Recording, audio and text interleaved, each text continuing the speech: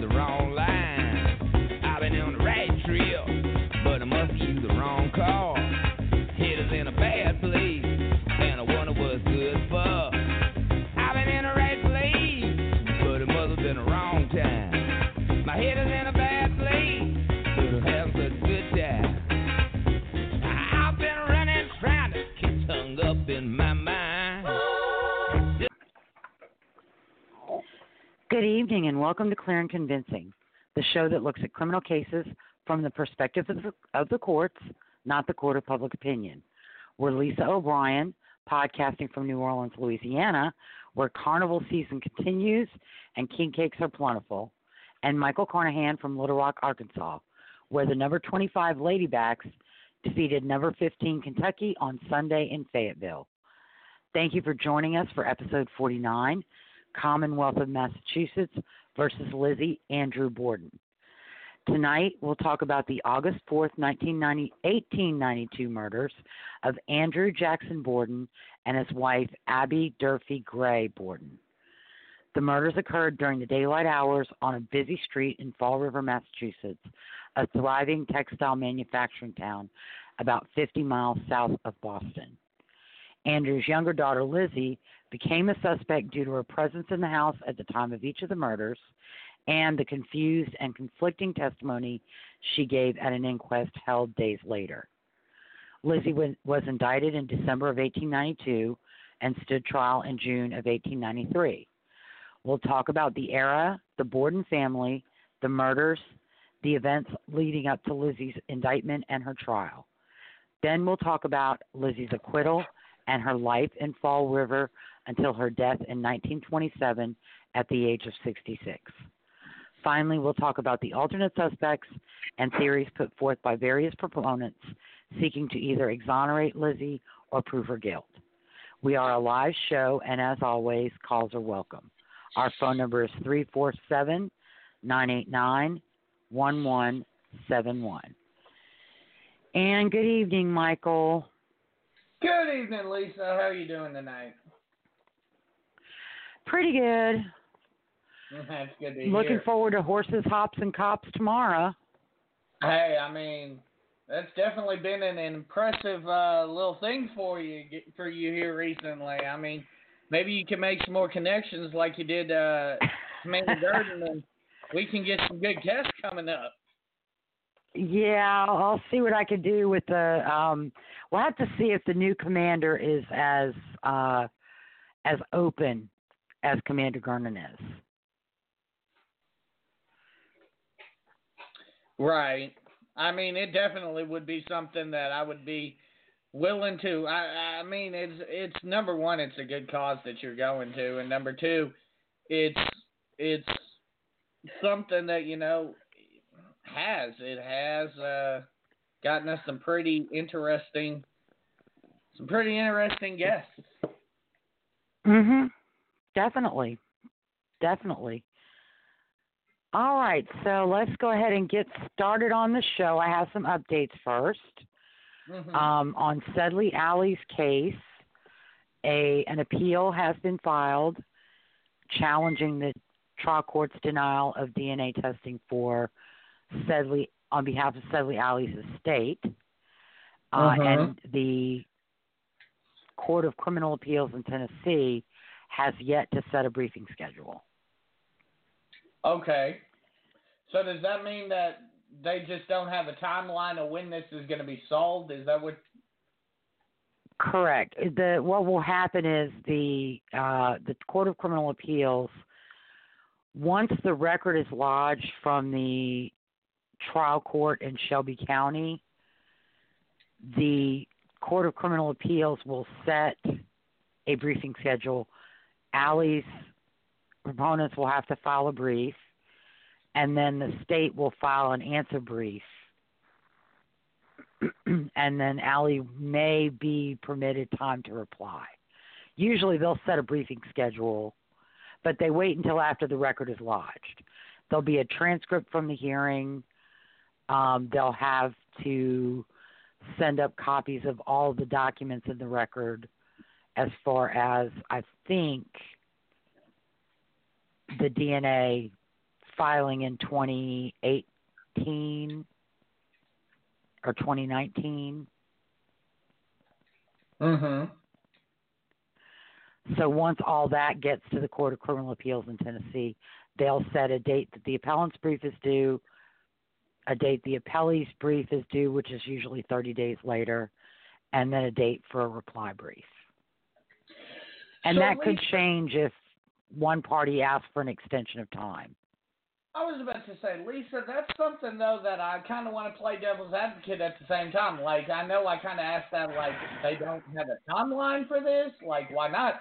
But at the same time, if I'm, part of me, too, is like, don't you want to take your time with all of this, too? You know, it's kind of a weird situation with me. Well, there's not really, an appeal is not decided, an appeal is decided based on the evidence in the record at the time that the order was issued by the court. So they're not going to be able to go to the appeals court with new evidence, et cetera, to try and get this DNA testing in. And actually, if you remember, the reason the testing was denied is because the estate does not have standing under Tennessee's Post-Conviction DNA Testing Act. Right. To even request the testing. Last week, didn't we? I'm not sure if we talked about it last week or it's been a couple weeks probably. Because I don't think I did any updates really last week. It could be. It could have been a couple weeks, but I remember we were talking about how the family doesn't have, right to go back and be like, hey. Correct. Well, that was what I thought would happen with Liddell Lee. Oh, which we'll get to in a minute. Okay. That was what I was talking about with that case. On Stephen Avery, he has, of course, filed his appellate brief, much to my surprise. I thought Kathleen Zellner was going to go for round 3 at the state trial court, and she didn't. I was shocked. The state's response or appellee brief is due on March 27th, 2020. Okay. They've gotten a couple of extensions of time. And I think, could be mistaken, but I think this is the last extension they said they would need. Now, I mean, let's be honest here. Who believes that? Well, you've got to look at what Stephen Avery filed. They have to respond to what Stephen Avery filed. And he filed a brief with permission exceeding the limits usually imposed upon appellants by the court. So. True.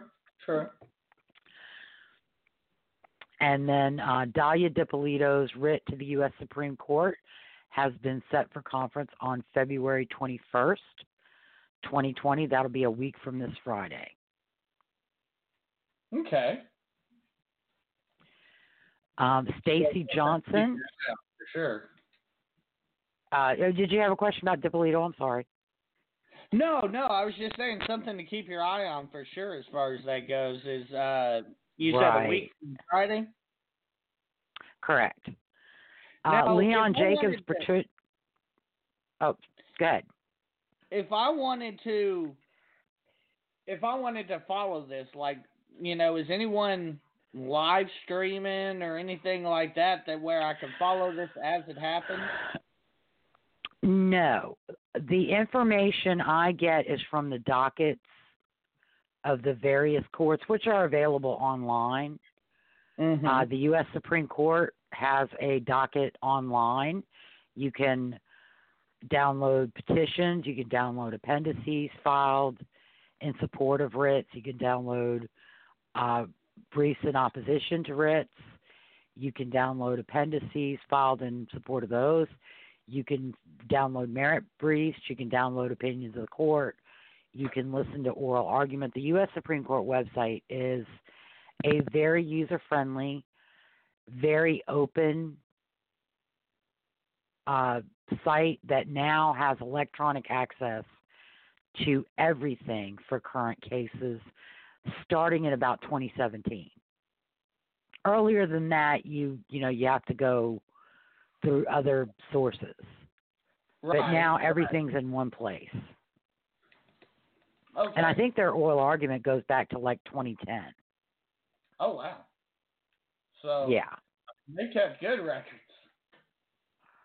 And people at work think I'm crazy because a lot of times I will listen to oral argument from the circuit courts or the U.S. Supreme Court or from state courts. It's like, what do you listen? Is that oral argument? Why? I'm not listening to music. So let me understand this. I'm not listening to podcasts. They have audio files too. It's not just written. Correct. They have audio. Now, it varies from state to state. Like Texas doesn't post their audio files, which is crazy. Right. But like Arkansas, starting at a certain point in time, it's not forever. I think Arkansas goes back to 2010. They have their oral arguments posted. 2010. That kind of sounds odd. Mm-hmm. No, I mean, it's just, well, you've got to think about the room it takes on a server. Oh, so you're not saying that they didn't and record stuff. It's probably that they start where they start maybe when they started digitizing the audio. Got you.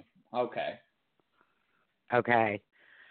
So, but I mean, to be able to go back to 2010 and listen to an oral argument at the U.S. Supreme Court, at one of the federal circuit courts, at the Arkansas State Supreme Court, at Louisiana. I don't think Louisiana Supreme Court or Louisiana Circuit Courts have it yet.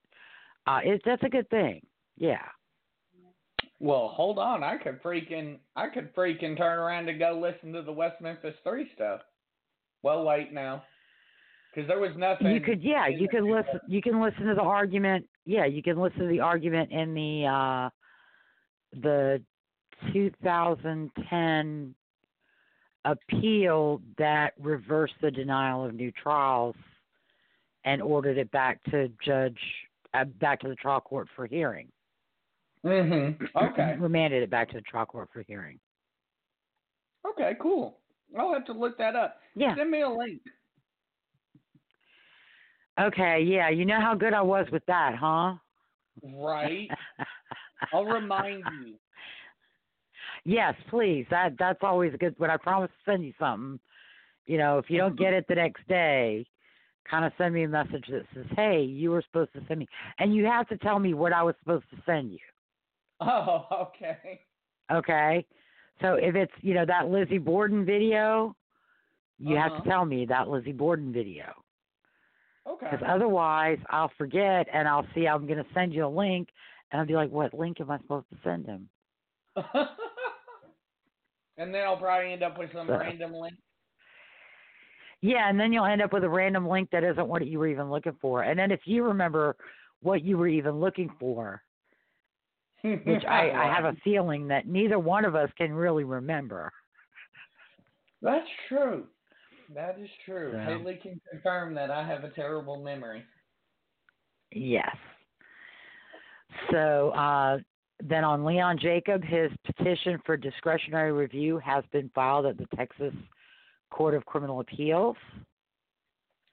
That is seeking to have the Court of Criminal Appeals review the median appellate court decision affirming his conviction. Mm-hmm. Based on his allegation that the indictments, the identity of the victims in the indictments was not proven at trial. What the fuck? Excuse my language, but what the fuck? I know. It's a novel theory. We'll see where it goes. So because you can't prove my victim's identity, I'm gonna be okay. The argument he's making is that the indictment listed the initials MV and MM. Mm-hmm. And at trial, at no point during trial, did the state ever say that Megan V was MV in the indictment and Mac M was MM in the indictment. Oh, so basically, even though Megan V and Mac M testified at trial under their names, which begin with an M and a V and an M and an M. Wow. It's a novel theory. It's something, all right. Yes. Well, I have a feeling. That Leon is driving that bus, and the attorneys want to be paid by his mama. So they're gonna ride that bus until it goes off the bridge. All I'm saying is, and then wash their hands hands of it. But you get this quote if you have, for all of our listeners that have. It's a bold theory, Cotton. Let's see if it pays off. Yeah. So, and then Stacey Johnson, we talked about this before we went on the air. He has filed a request for rehearing and a request to stay the mandate of the Arkansas State Supreme Court on his DNA appeal. Basically, he wants to present additional argument and have them review their decision and decide to grant him DNA testing. And I think the reason he wants to stay the mandate is because the mandate would mean that their decision would become final. What's the likelihood he gets what he wants is the question. Having not read the brief yet, I just found it today. I don't know that he's really going to get it because it seems like he's just raising the same arguments he raised in the appeal. He's not presenting him with anything new. Mm-hmm.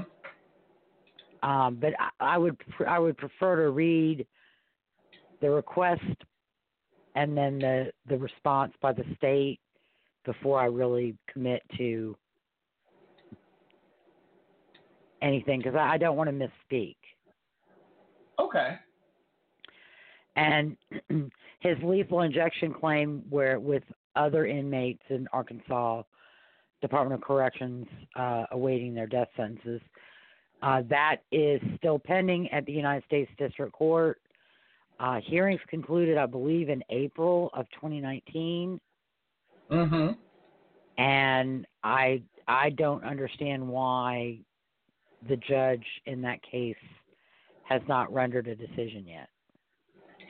Honest to goodness question, just because you know the political climate we live in, is he just doing it to stall any potential executions? I don't know if that is her motive or not. Oh, it's a female? Okay. Christine Baker, yes. I don't know that that's her motive. It could very well be she's just got so much on her plate that she has not had time. It's a complex, complicated case. Now, Lisa, are we on hold pending this? Theoretically, yes. The state could set a date, but if the judge has not made a determination or has not issued an opinion, then she would probably stay any date. Okay. But again, as I was saying, she may have a lot on her plate. We had, my office had a new judge had taken over for an old judge, and it took him about 18 months to catch up on all the business that was left behind when the old judge left and he was appointed. Daggone. So, yeah, because we waited about, I want to say about 18 months for a decision on a motion to remand. Okay. So, and it was simply because he had cases that were set for trial, cases that were actively going through with discovery, and those were the cases that became a priority. Right. So, and of course, any decision is going to be appealed to the Eighth Circuit Court of Appeal anyway. Uh-huh. So, and more likely than not, ultimately to the U.S. Supreme Court. But it's not an action of right. It's kind of a discretionary action. So they could set a date, and then they would have to seek a stay with whatever court is reviewing to prevent the execution from being carried out. Theoretically. Now, I don't know that the state of Arkansas will set any dates until this decision is finally entered. Right. I mean, it wouldn't be the smartest thing for them to do, but... Right. Unless they do it kind of as a strategy to get some movement in this case. Right. To get some movement from Judge Baker to render a decision so that it can move forward. I'm not for playing with people's lives like they're cards, but I mean, I guess you got to do what you got to do. Well, I mean, it's not really playing with them. And who's playing with them? Is it the judge who's had a year almost since the hearing's concluded, who hasn't rendered a decision yet? Could that be playing? Like you said, is she doing it to prevent executions from being set? That's playing. But, that's usually okay. It's the state that gets accused of playing. Good point. When it's all, both sides are gonna make decisions for strategic reasons and tactical purposes in the hopes that benefits them. And then Liddell Lee, which we talked about a little bit too, his sister filed a claim against the city of Jacksonville for to get DNA testing of evidence against him used at his trial. The city of Jacksonville, I don't know why, but they decided instead of fighting it on procedural grounds, they agreed to allow DNA testing to be conducted. Right. So they entered into a consent order with Miss Young's counsel. Now, the evidence is not going to be turned over to Miss Young. The state is going to send the evidence to a lab chosen by her counsel and agreed to by the state, and have that lab conduct testing, and then results are supposed to be sent to both the state and Miss Young's counsel. They're also going to upload fingerprints to APHIS, which is the fingerprint database. Okay. There's no timetable on when that's going to be accomplished. So wait, they don't. But tell them, that's. you've got until so on and so forth to request this DNA and No. so on and so forth? No. The Innocence Project prepared the consent order and did not place any time restrictions or parameters. Then again, I mean, I guess there really isn't any sort of time crunch. I mean, he's kind of already dead. Right. So I mean, we'll have to see. As it came out, but we'll have to see how that comes out. Yeah, and that's the one I thought that they would challenge on procedural grounds because she doesn't have standing under the Arkansas statute. Right. So I don't know what the people running Jacksonville are thinking. But okay. A lot of people wonder what the city of Jacksonville is thinking a lot of times. I know. And we'll have to see how that's gonna play out. Yes, ma'am. And then finally, Rodney Reed, hearings have been set on his 10th state post-conviction writ. They'll start September 14th and conclude on September 25th, 2020. Okay. I think I don't have a calendar. I can't remember what day of the week the 14th is this year. The 14th of what now again? September. That would be my birthday. 1 second. Gotta love the handy dandy iPhone. That would be a Monday.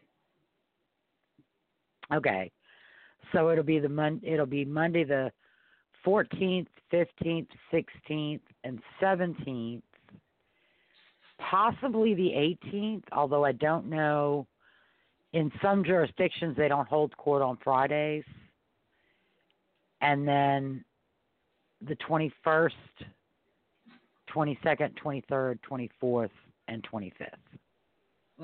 Yeah, it's 2 weeks, 10 days. Now it may conclude earlier than that. It depends on how many witnesses the defense puts forth and how many witnesses the state brings. Right. And his writ to the U.S. Supreme Court, or his writ request, is still pending.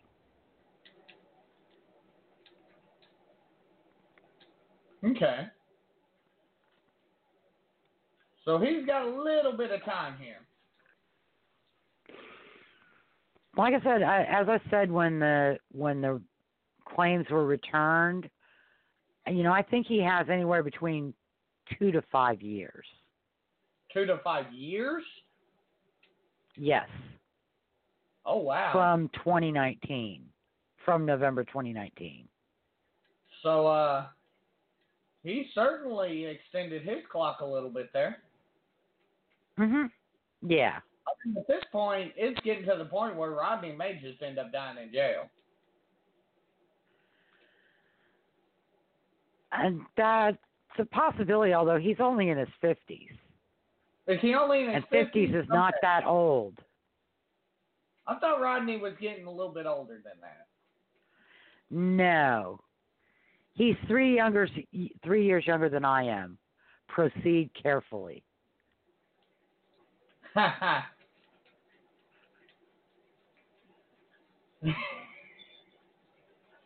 will proceed carefully. Yeah. And check the subject. Thank you. I figured you would. So, but yeah, we'll see how that plays out. Okay. 3 to 5 and years. Those are all the updates I really have right now. Right.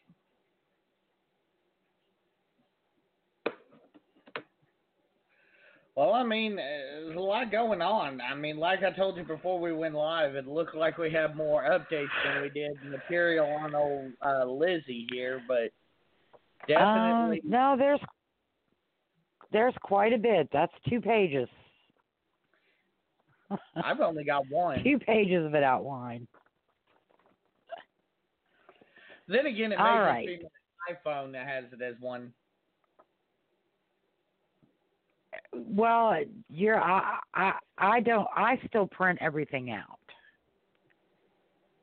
because I prefer to deal with paper. Right. Rather than with something on a screen.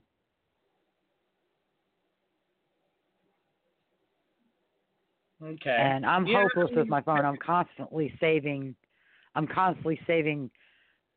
pages and posts and links on my Facebook and Twitter so that when I'm on a computer or on my laptop, I can go back and look at them on a computer screen or a laptop screen rather than my phone screen. Yeah, I mean, definitely a good thing that will probably save me a lot of time scrolling back and forth on documents would be to just print them out and have them sitting in front of me, but this works. Yes, that would be much easier for you. If I win the lottery, I'll buy you a computer and a printer. Okay. So, all right. So you ready to start talking about Lizzie? Let's talk about some Lizzie. All right. Of course, the Borden murders happened in 1892, which is at the end of the 19th century. It's 127 years ago, and things were very, very different as far as home life. Unmarried children lived with their parents.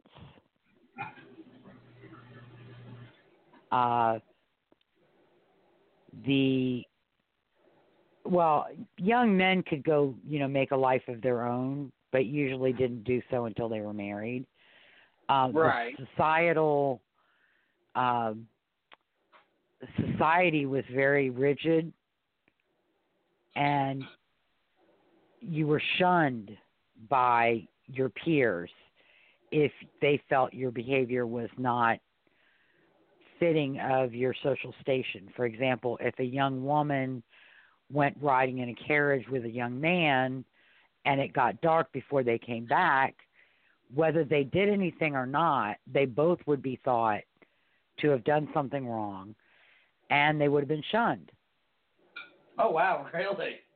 The girl would be ruined for life, and the young man would not be received by any proper families, and it would probably harm his marriage prospects to a degree, at least within his own social circle. In fact, people who've seen the movie Gone with the Wind, a lot of it was very much like that. Now, these were New Englanders, not Southerners. Southerners probably took it a little bit farther than New Englanders did, but it was still pretty crazy. There were advances in technology by this time. However, in police work, there was still no true forensic science knowledge or training or understanding. Mm-hmm. Edmond Locard would not open the first forensic science office in France, in Lyon, until 1910. And, Bertillon and people in France were studying fingerprints and cataloging fingerprints and things like that, but it hadn't spread to where American and British and other officers were being trained. In fact, usually those innovations were remaining within the jurisdiction that they occurred in. They weren't being disseminated widely to the policing public around the world. And so, a lot of concepts that we know of today, like isolating a crime scene and keeping people out and controlling ingress and egress from the crime scene. All those things were not really as much as they are common sense now. They weren't really thought of then. Right. I mean, what? All of this really, as far as this stuff goes, really has been in the past 70, 80 years maybe about, Correct. what they're doing. And that's given a little bit of credit because I'm not even sure it was as strict back in the 50s and 60s as it is today. No, it was not. They were starting to learn, and they were starting to develop those things. And, really, when it comes down to it, I think, though, it comes with the widespread training of patrol officers. Because, like in the 50s and 60s, your crime scene people would be trained to do what they had to do. But then the patrol officers weren't necessarily trained about what to do and what not to do. So, but yeah, keep that in mind. Okay, so there's no forensic science. There's no blood spatter analysis. There is probably rudimentary blood typing,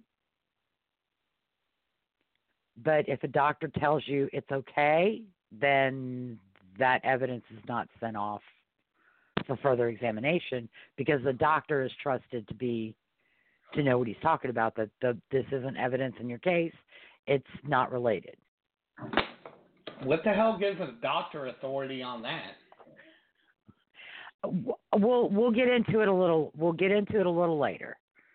Okay. I'm just kind of setting the stage, okay? Because he's a doctor, and because he's the family doctor. Because he's a doctor. He's presumed to know the family. Right. Yeah. So, Fall River, Massachusetts, is a city in Bristol County, Massachusetts. It's located approximately 53 miles south of Boston, 17 miles south of Providence, Rhode Island, 20 miles south of Taunton, Massachusetts, and 12 miles west of New Bedford, Massachusetts, 20 miles north of Newport, Rhode Island, and 200 miles northeast of New York City. Mm-hmm. And 420 miles northeast of Washington, D.C. It's in New England, and so most of the people would trace their ancestry back to the Pilgrims and the first British settlers to the New World in the 1620s. Right. The name comes from the fact that the city is located on the eastern shore of Mount Hope Bay at the mouth of the Taunton River, and it became, in the 19th century, a leading textile manufacturing center, second at that time only to Manchester, England.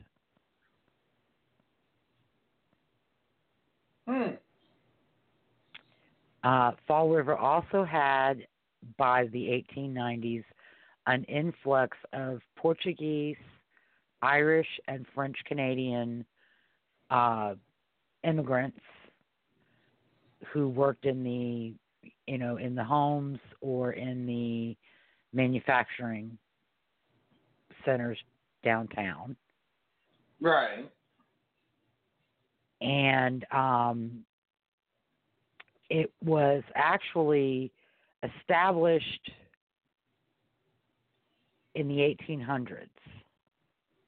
It was settled in the 1670s, but then incorporated in 1803.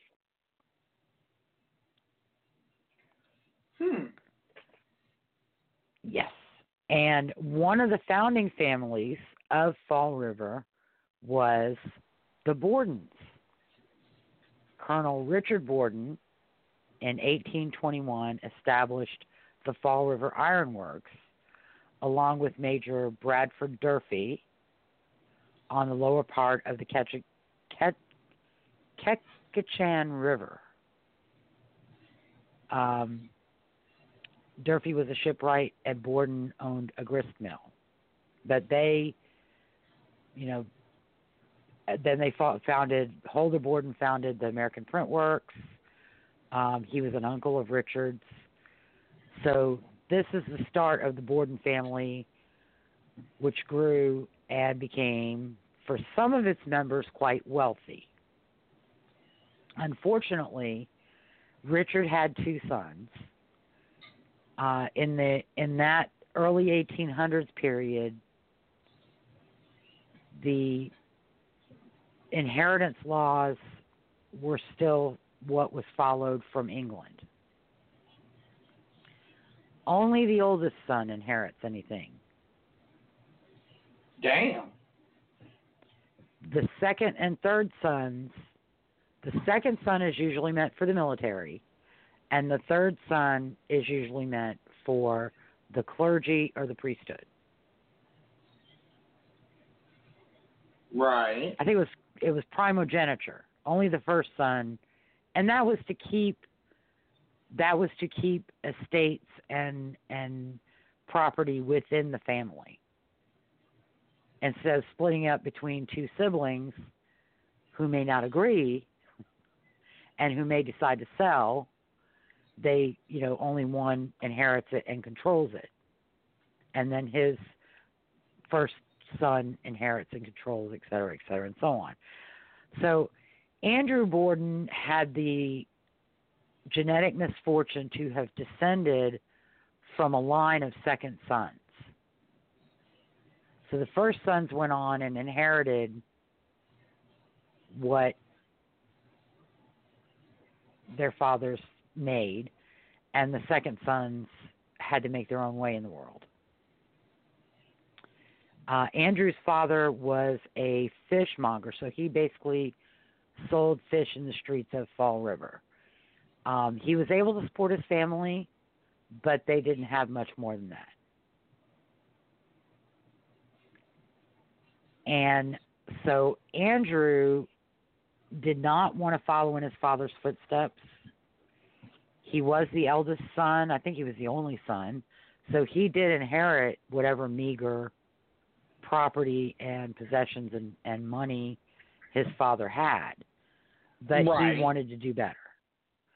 And he worked. He became a cabinet maker and a coffin maker and a carpenter. He became an undertaker, which was not mortuary science as we know it today. Mm-hmm. It was basically making a casket and putting the body in the casket, taking the casket bringing the casket to the home, because everybody was waked in their homes in those days. There were no funeral parlors or funeral homes. And then transporting the casket from the home to the cemetery on the day of burial. Right. So, so he did that. He also, he apparently began investing in the 1860s during the Civil War, and he made money. He invested in properties and had rental properties. So he basically, by the 1870s, had developed quite an impressive form of passive income. Right. He didn't have to go out and work a 9-to-5 job. He had investments that gave him money. But he didn't stop there. He was president of the bank. He had textile. He had managed textile firms, textile plants, whatever, factories. So he kept working. Right. He retired sometime in the 1890s, probably when he turned 65, I'm guessing. Okay. There was no Social Security in those days either. That didn't exist until 1930s. But he had plenty to live on. He did. He became a very wealthy man. He had been born in 1822. So he became a very wealthy man, but as with a lot of people who start with meager prospects in their younger days, there are like two extremes. There's the one extreme that they spend that money as fast as they make it, and then there's the other extreme where they pinch everything they can get out of every penny. Right. And they're very frugal. And Andrew was known to be extremely frugal, although he also could be very generous. When his second wife's family was about to lose, her favorite sister was about to lose her home, he bought the home and put it in his wife's name so that the younger sister would have a home. Oh, wow. The furnishings in their house were very nice. The house was kept up and maintained. They always had food. They had plenty of food. He was supporting himself, his wife, 2 daughters. They had a maid. They didn't have a staff of servants, or they didn't live in a fancy house on the hill. But, they had a good roof over their head in a good part of town that was near Andrew's business interests, and he liked it that way. He could be somewhat obstinate as well. And, as with, again, people who have to work hard to make what they make are not going to want to spend it on frivolous things like parties and fancy wardrobes and those kinds of things. Right. So a lot of sources say he was a miser and he was a penny pincher and he was cheap, but really, he was just being sensible. And New Englanders are incredibly sensible people. Right. So it was kind of that Yankee sensibility that he lived by. And I don't think it's fair to call him cheap or a penny pincher or a miser. He spent money on things that he thought were necessary, things that would benefit someone, because he was also a Christian man, but he's not going to go spend it on a fancy house. Right. Or, fancy clothing. And I think his economies, he really didn't, his economy was something that affected him as much as it affected his family. Right. He used a chamber pot because there was no bathroom in the, second story of the house. They had a privy in the basement. So at night and first thing in the morning, he used a chamber pot, and he brought it downstairs, and he took it outside, and he disposed of it. Right. He didn't make anybody do that for him. He did it himself. Nice. In the 1840s, I think it was around 1845, he married a woman by the name of Sarah Anthony Morse. Some sources say she was the love of his life. They were around the same age. He was 23, and I think she was 22. They were married on Christmas Day. I don't know that necessarily that she was the love of his life. I think that, they were suited to one another. They got on well. Their parents approved, and so they got married. Well, I mean, how many parents that's not going to approve when she walks in and is like, hey, let me marry this rich guy? Sure. Her social station was no greater or no higher than his. Her family was relatively simple roots as well. And they married. It was several years, about 6 years, until their first child, Emma, was born in 1851. There is some speculation that Sarah may have had trouble conceiving and or suffered miscarriages. Okay. Which is possible, probable, because of the delay in having children. Right, having absolutely. their first child. Emma was a very sweet, quiet girl. She was very close to her mother. She was one who tended to sit back and, observe and not participate. She was very even-tempered, a very sweet child. Sarah was a bit mercurial. Some of the sources say that she had a temper and she could be a little odd, which a lot of New Englanders, according to my dad, are. Mm-hmm. But there's no details as to what ways is she odd or the temper. And again, you could looking now with what little we know about the human psyche, probably what she was going through in the efforts to have a child, that can wear on somebody. Yeah, absolutely. And that can make them a little off. Then in 1857 or 1858, a second daughter named Alice was born, but she died at about 2 years old from hydrocephalus, which is the water on the brain that causes swelling. Okay. And pressure.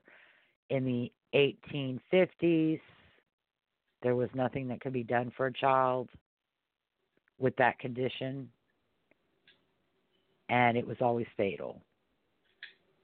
Again, that would explain some of Sarah's difficulties, if she indeed had any. A lot of this is multiple sources saying the same things, but there's nothing directly from Sarah that says, yeah, I used to get really mad and sometimes I was a little off. And then in 1860, on July 19th, a third daughter, Lizzie, was born. Unfortunately, within 2 years of Lizzie's birth, Sarah took ill. And when Lizzie was about 2.5, she passed away. Sarah did. Mm-hmm. The cause of death was listed as uterine congestion and spinal, something with her spine. Again, we can only speculate. Uterine congestion could be a miscarriage that didn't clear. Oh, okay, got you. Or it could have been some form of cancer. Okay. On her deathbed, though, Sarah made Emma promise to always look after baby Lizzie. And Emma made that promise and took it very seriously. And did so for most of her childhood and adult life. Right. And then Abby Durfee Gray was Andrew's second wife. She was related somehow to one of the founding families, the Durfees.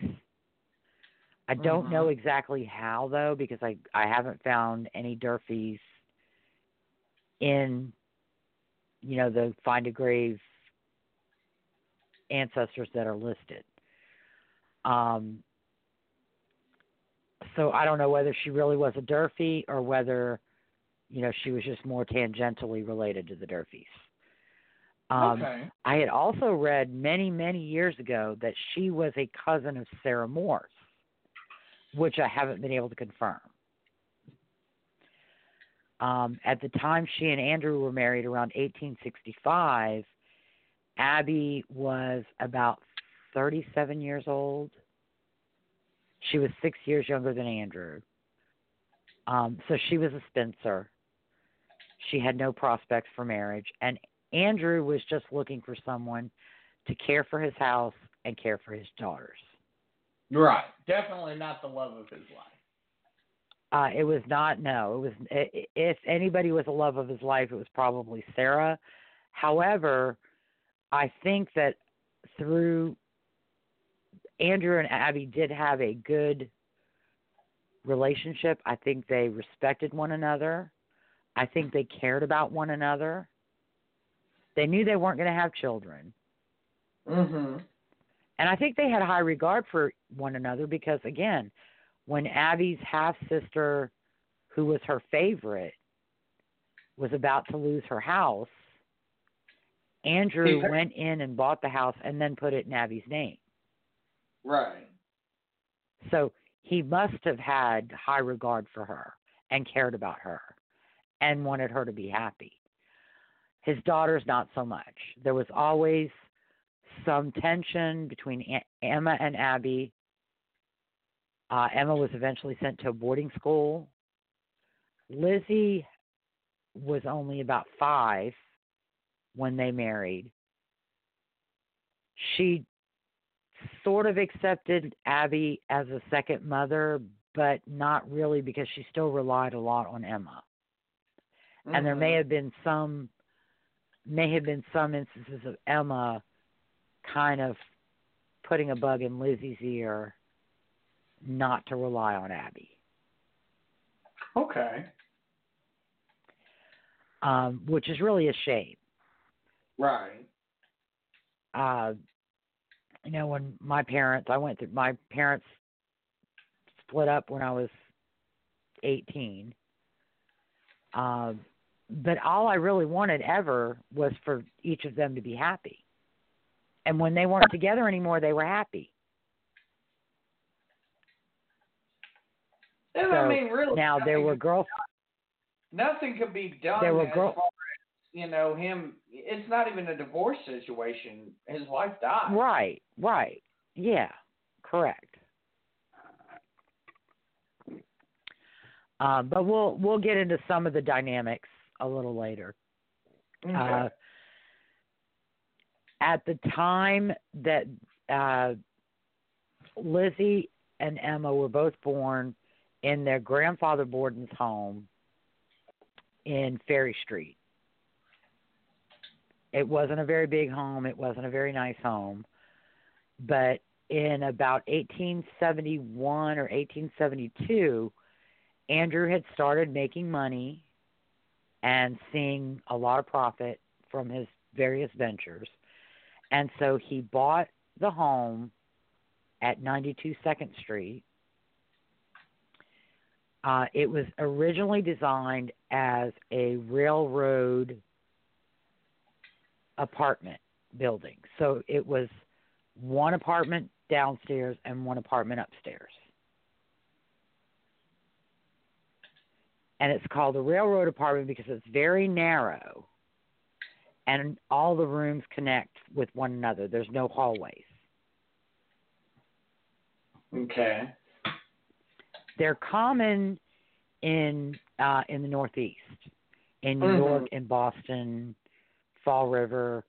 They're not necessarily built near railroad tracks or railroad stations. They're just called that because they're narrow and because the rooms all are all connected.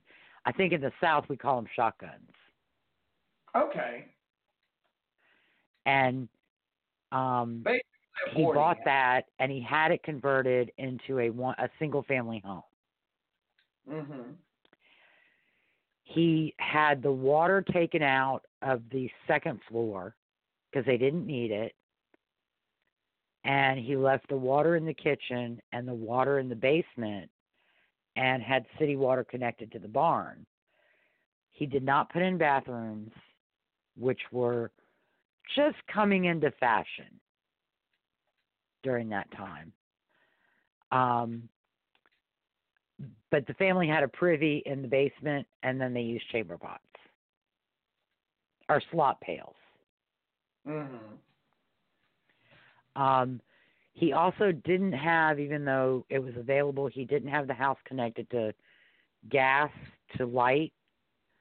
But again, a lot of people didn't trust hooking your house up to gas and then using that to light the place because they expected that the place would blow up. So him choosing not to use city gas to light the house may have been as much a safety concern, or may have been more a safety concern than actually a financial one. Because the interior of the house was very nicely furnished, very nicely decorated. It wasn't, a hovel. It wasn't in a fashionable part of town, but it was downtown, and it was near Andrew's businesses. So he could walk to and from his businesses. And it was also in the area where he had a lot of rental property. Now, in the 1880s, we spoke about buying the house for Abby's half-sister who was about to lose her, I think it was her father's home. Right. That had passed to her stepmother. And her stepmother was moving out and wanted to sell her half. And the daughter couldn't afford to buy either half. So, Andrew stepped in and bought it for him. Well, that didn't go over well with Lizzie and Emma.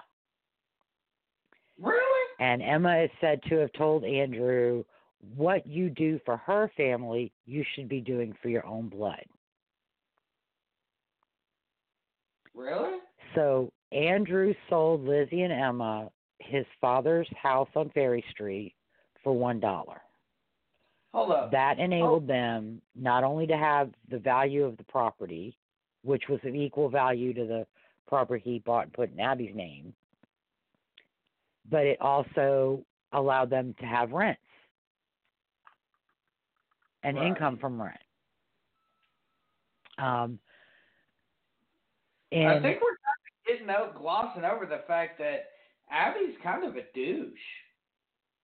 No, Abby's not. Abby's not. No, you're missing the point. Abby was married to Andrew. Wait, no, not Abby. Abby's not a douche. The older daughter, Sarah. Emma. Well, Emma is trying to look out for Lizzie. And Lizzie was the more mercurial personality. She had a temper. And I think Andrew had a bit of a temper too. And so Emma was probably speaking up so that Lizzie wouldn't have to. Because Emma was probably the one that they would listen to. Okay. Whereas if Lizzie said it, they would just poo-poo her away. Because she was probably the more dramatic of the two sisters. Right. Probably more for her own benefit than anything else, as we'll see later on. So, but no, Emma and Lizzie never accepted Abby. They were very antagonistic toward Abby. And after the property incident, even though their father gave them exactly what they wanted, a property that they owned of equal value, it still wasn't good enough. And I think that Lizzie and Emma believed, and I'm only speculating, I think that they believed they were still unmarried because of where they lived and the fact that nobody suitable would court them because they lived on 2nd Street in a house with no gas lighting, no running water to speak of, no toilets, no bathrooms, and a privy in the cellar. Because they thought that they were poor, basically, is what you're saying. That they didn't live Andrew lived well below their means. Right. They lived well below their means. They could have lived in a house on the hill in the fashionable part of Fall River, where their rich Borden cousins lived. But I also think, in a way, Andrew was trying not to instill that into Lizzie and Emma. Right. He wanted them to take their money and make investments and make money and even be able to support themselves rather than expecting something to be handed to them. But this is also another thing I didn't say about the era of the 19th century. Nobody ever talked about their feelings. Nobody ever talked about their state of mind. If somebody wasn't happy, they didn't say it. They didn't tell anybody. They just repressed it and repressed it and repressed it. And sometimes we see that it goes kabooey. So Andrew's not going to tell Lizzie and Emma, look, I'm trying to teach you a lesson, girls. We don't need to live in a big house on the hill. What are we going to do with 16 rooms? We've got 10 perfectly good ones right here. True. And, Emma and Lizzie weren't going to say, but Daddy, no fashionable boys will court us because we live here. If we want fashionable boys to court us, we need to go move on the hill. Okay. So maybe they could have reached a compromise where Andrew would have said, okay, I'll buy you girls a house on the hill. And I'll make it clear to everybody that I want you two to live there. Even though two unmarried women moving out of their father's house and living on their own would have been pretty scandalous. And fashionable boys would not have wanted to court them because of that. Right. So they were kind of trapped. And nobody talked about their feelings. And nobody talked about how they resented Abby. And I feel bad. Mostly I feel bad for Abby because I think Abby tried for years and years and years to love these girls and nurture these girls, and they spat in her face. Right. On the regular.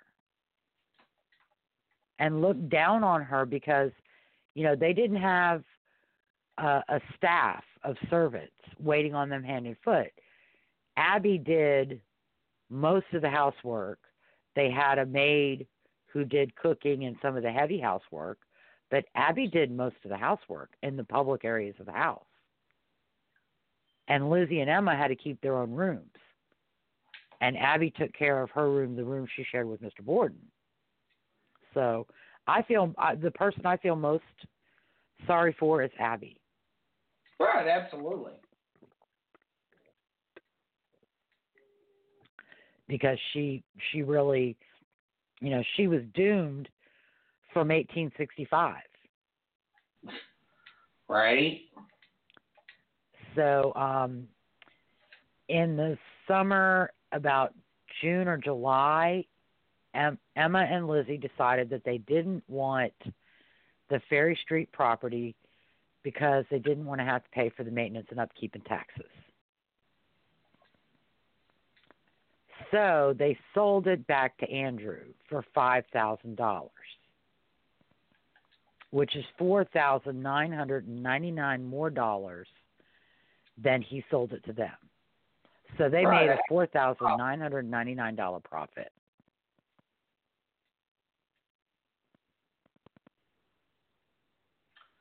And that's a lot of money in those days. That is quite a lot of money because I think the average yearly income for like a laborer or a farm worker was about $380 a year. Middle class was probably about $1,000 a year.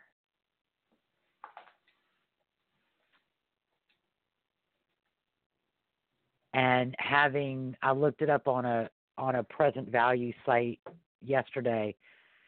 At the time Andrew and Abby died, Lizzie had about $3,000 in the bank, plus she had some investments, some shares, stock, and things like that. Mm-hmm. Today's value is about $78,000. You said 78? $78,000.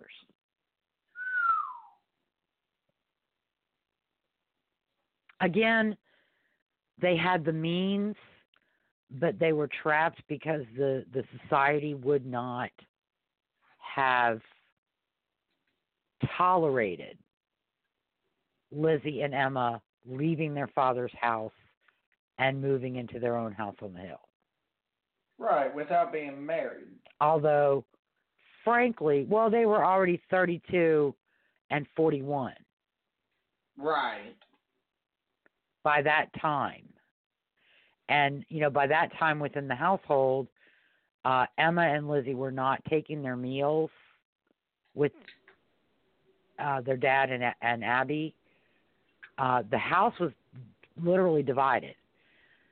Emma and Lizzie lived in the front, on the upstairs, the second floor. Emma and Lizzie were in the front of the house. They used the front stairs to access their bedrooms,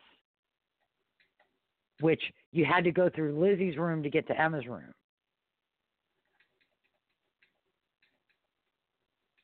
My goodness. They sound like a bunch of spoiled, freaking rich kids. And then Abby and Andrew's room, you access through the back stairs.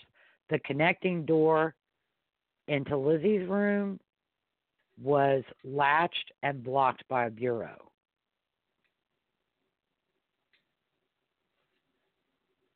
And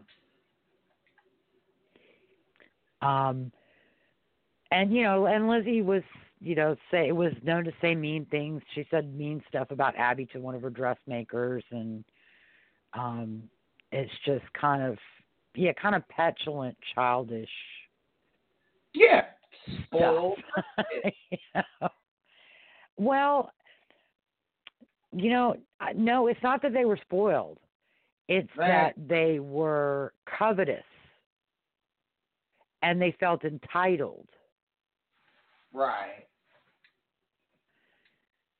And, the sad part is they probably never even really talked about it with anybody, even each other.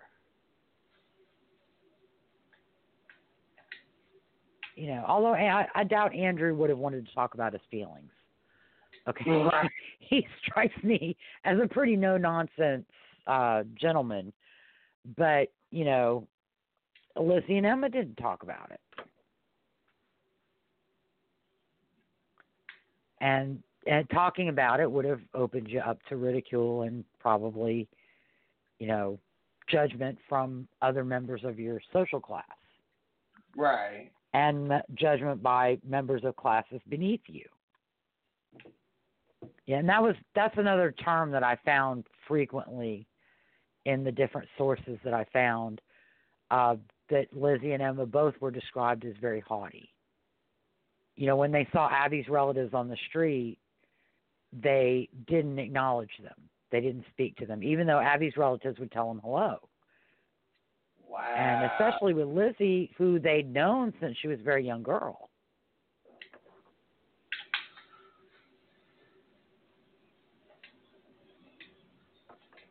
So, you want to take a quick break here? We'll break and then we'll start with August, kind of trying to set the tone a little bit. Right, okay. Well, we'll go ahead and take a quick break, and we'll be right back with more Clear and Convincing. Coming to the Ola Gym, Saturday, June 29th, it's Redemption. Brought to you by the Arkansas Wrestling Organization. See Arkansas favorites like Cataclysm, Ace Muerta, The Original Misfit, Josh Cross, Suicide King, Ray Ray, Insane Shane and current AWO champion D. Mike as they battle for redemption this Saturday in Ola at 307 West Hill Street. Doors open at 5:30. Concessions will be available, and this is a family-friendly show with kids under 6 getting in free. It's Redemption, brought to you by the Arkansas Wrestling Organization. Are you looking for the best deals for your vaping needs and accessories? Then check out the guys at Sub-Ohm Vapors. With daily specials on a wide selection of mods and juices, they will surely become your one-stop shop. Ray and the guys at Sub-Ohm Vapors, located at 6929 JFK Boulevard, Suite C in North Little Rock, Arkansas, want to see you. Join them on Facebook, Twitter, Instagram, but more importantly, visit the store or call 501-392-6487. Sub-Ohm Vapors. Vape it like you built it.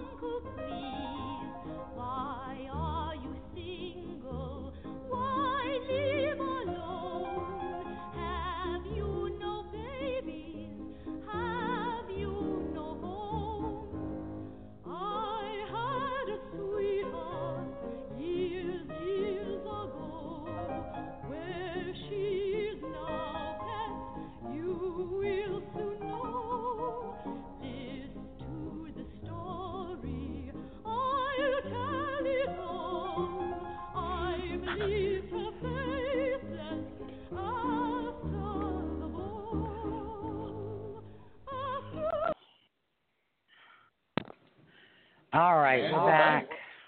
Yes, ma'am. All right. I'm going to stay outside for a couple minutes. Okay. So, if you hear dripping, it's raining. Or it was raining a little while ago. So, we're at August 2nd through August 4th of 1892. Okay. Apparently, on Tuesday, August 2nd, the family took ill. The heat in Fall River during the end of July, beginning of August, they were under heat. They had a heat wave. There are varying reports on exactly what the temperatures were. However, inside the city, away from the water, you're probably 80 is going to feel like 100. Mm-hmm. 90 is going to be unbearable. So it was very, very hot.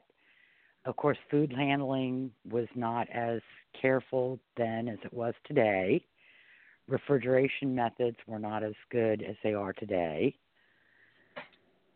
I don't believe that they had pasteurized milk at that time in that area. That was starting in New York City during the 1890s, but I don't think it had made it to Massachusetts. And I believe the Borden family got their milk straight from the cows on Mr. Borden's farm in Swansea. Really? So it was probably coming out of the cow, going into a tin, a tin can, and then going to the Borden house. Right. Huh.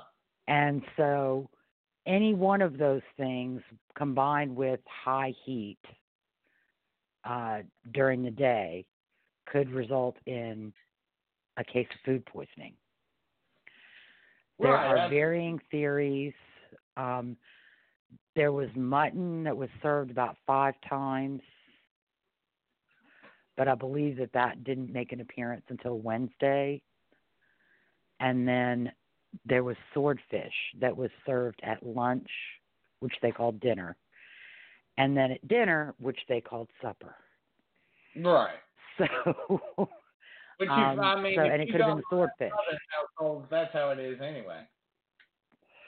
And swordfish, I've gotten it one time. I didn't like it, and I could see somebody getting sick, especially if you eat it at lunch and then you reheat it and eat it for dinner that night. Yeah, I can imagine.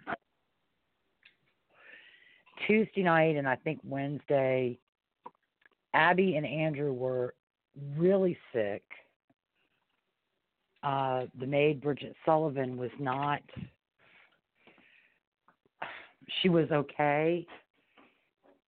And Lizzie said she was sick, but nobody really corroborated her statements that she was sick as well. She could have been, but she could have maybe not. She could have just been saying she was sick too to get attention.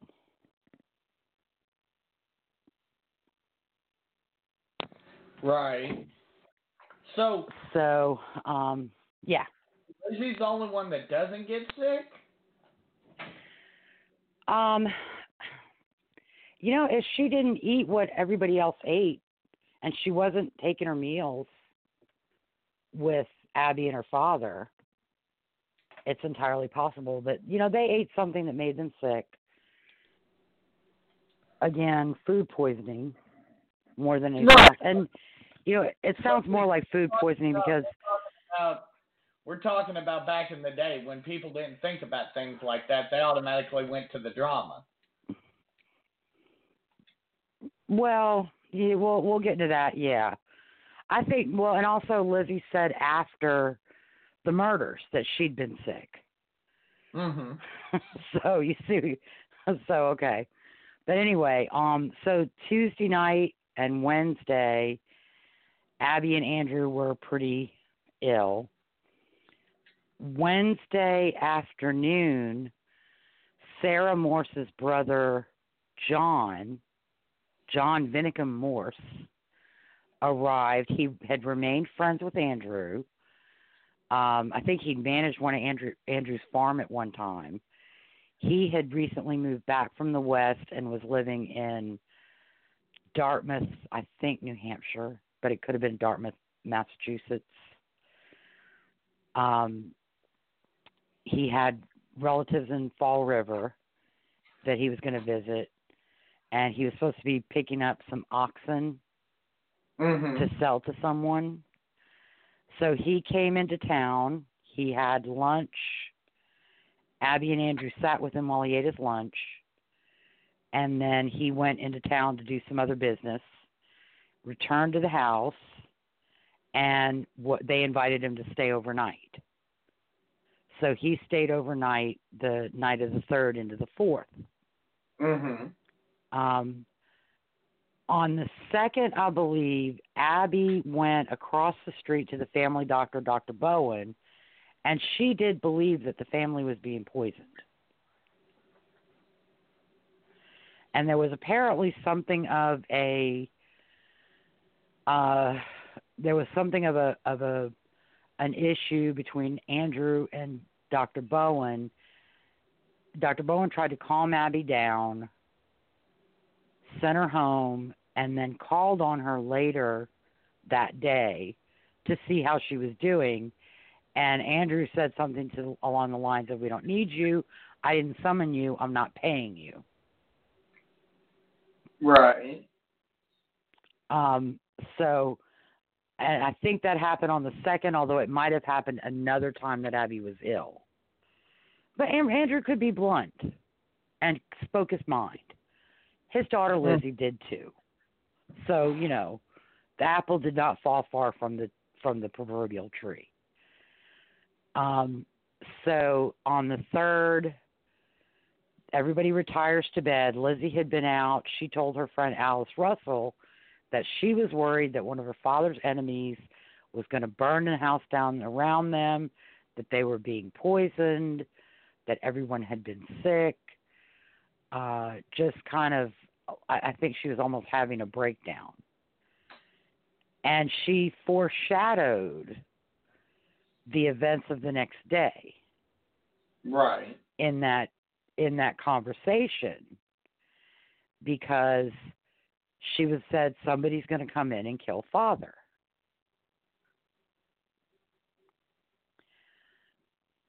So the morning of the 4th on Thursday, John Morse and Bridget Sullivan got up very early.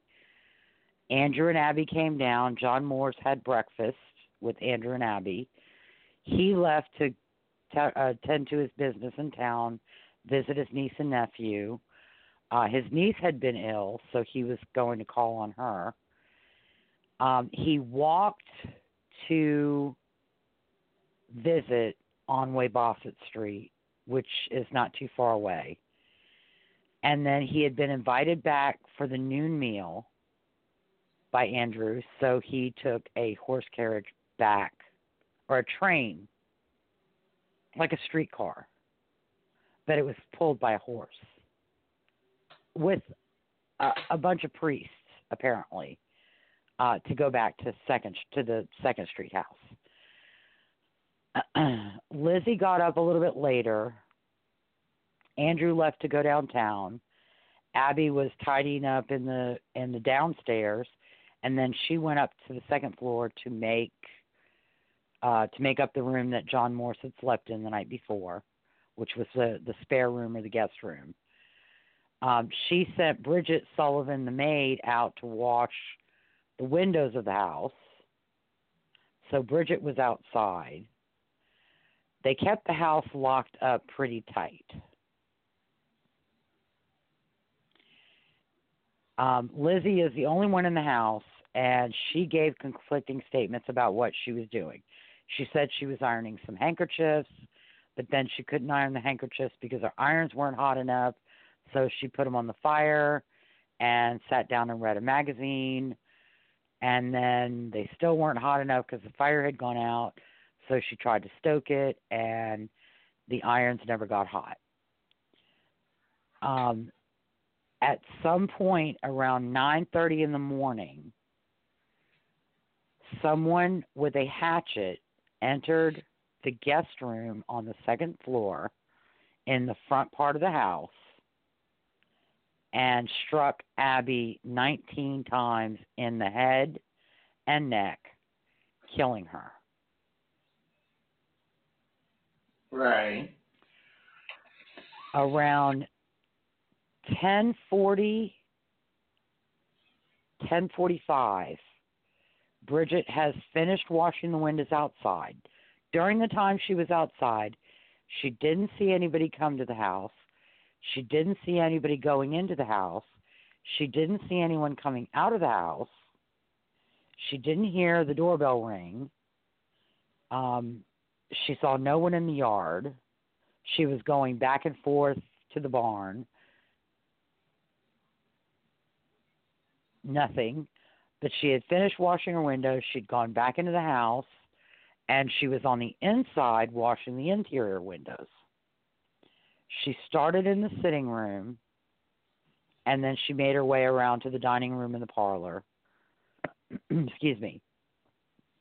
And while she was in the sitting room, Andrew arrived home. A neighbor saw him go try to enter through the side door to the kitchen. The screen for that door was locked, so he came around, and he was trying to come in the front door, but his key wouldn't work. Bridget heard him trying to enter, heard somebody turning the key and, pushing the door. And so she came around. She had trouble opening the locks.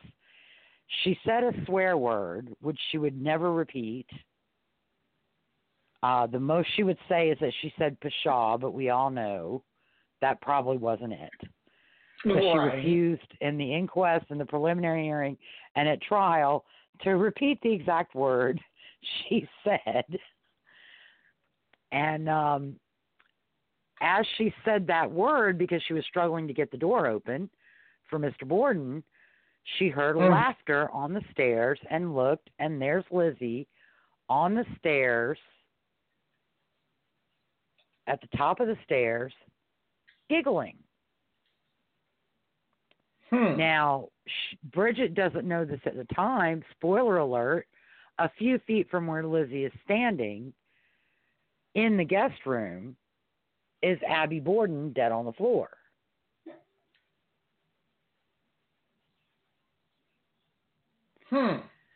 So Lizzie comes downstairs and greets her father once Bridget gets the door open and lets him in. She tells Bridget and Andrew that Abby had a note, someone in town was sick, and she had gone out to see that person. Right. She didn't say who the person was. Again, Bridget never saw anybody delivering any notes and never saw anybody going into the house or coming out of it.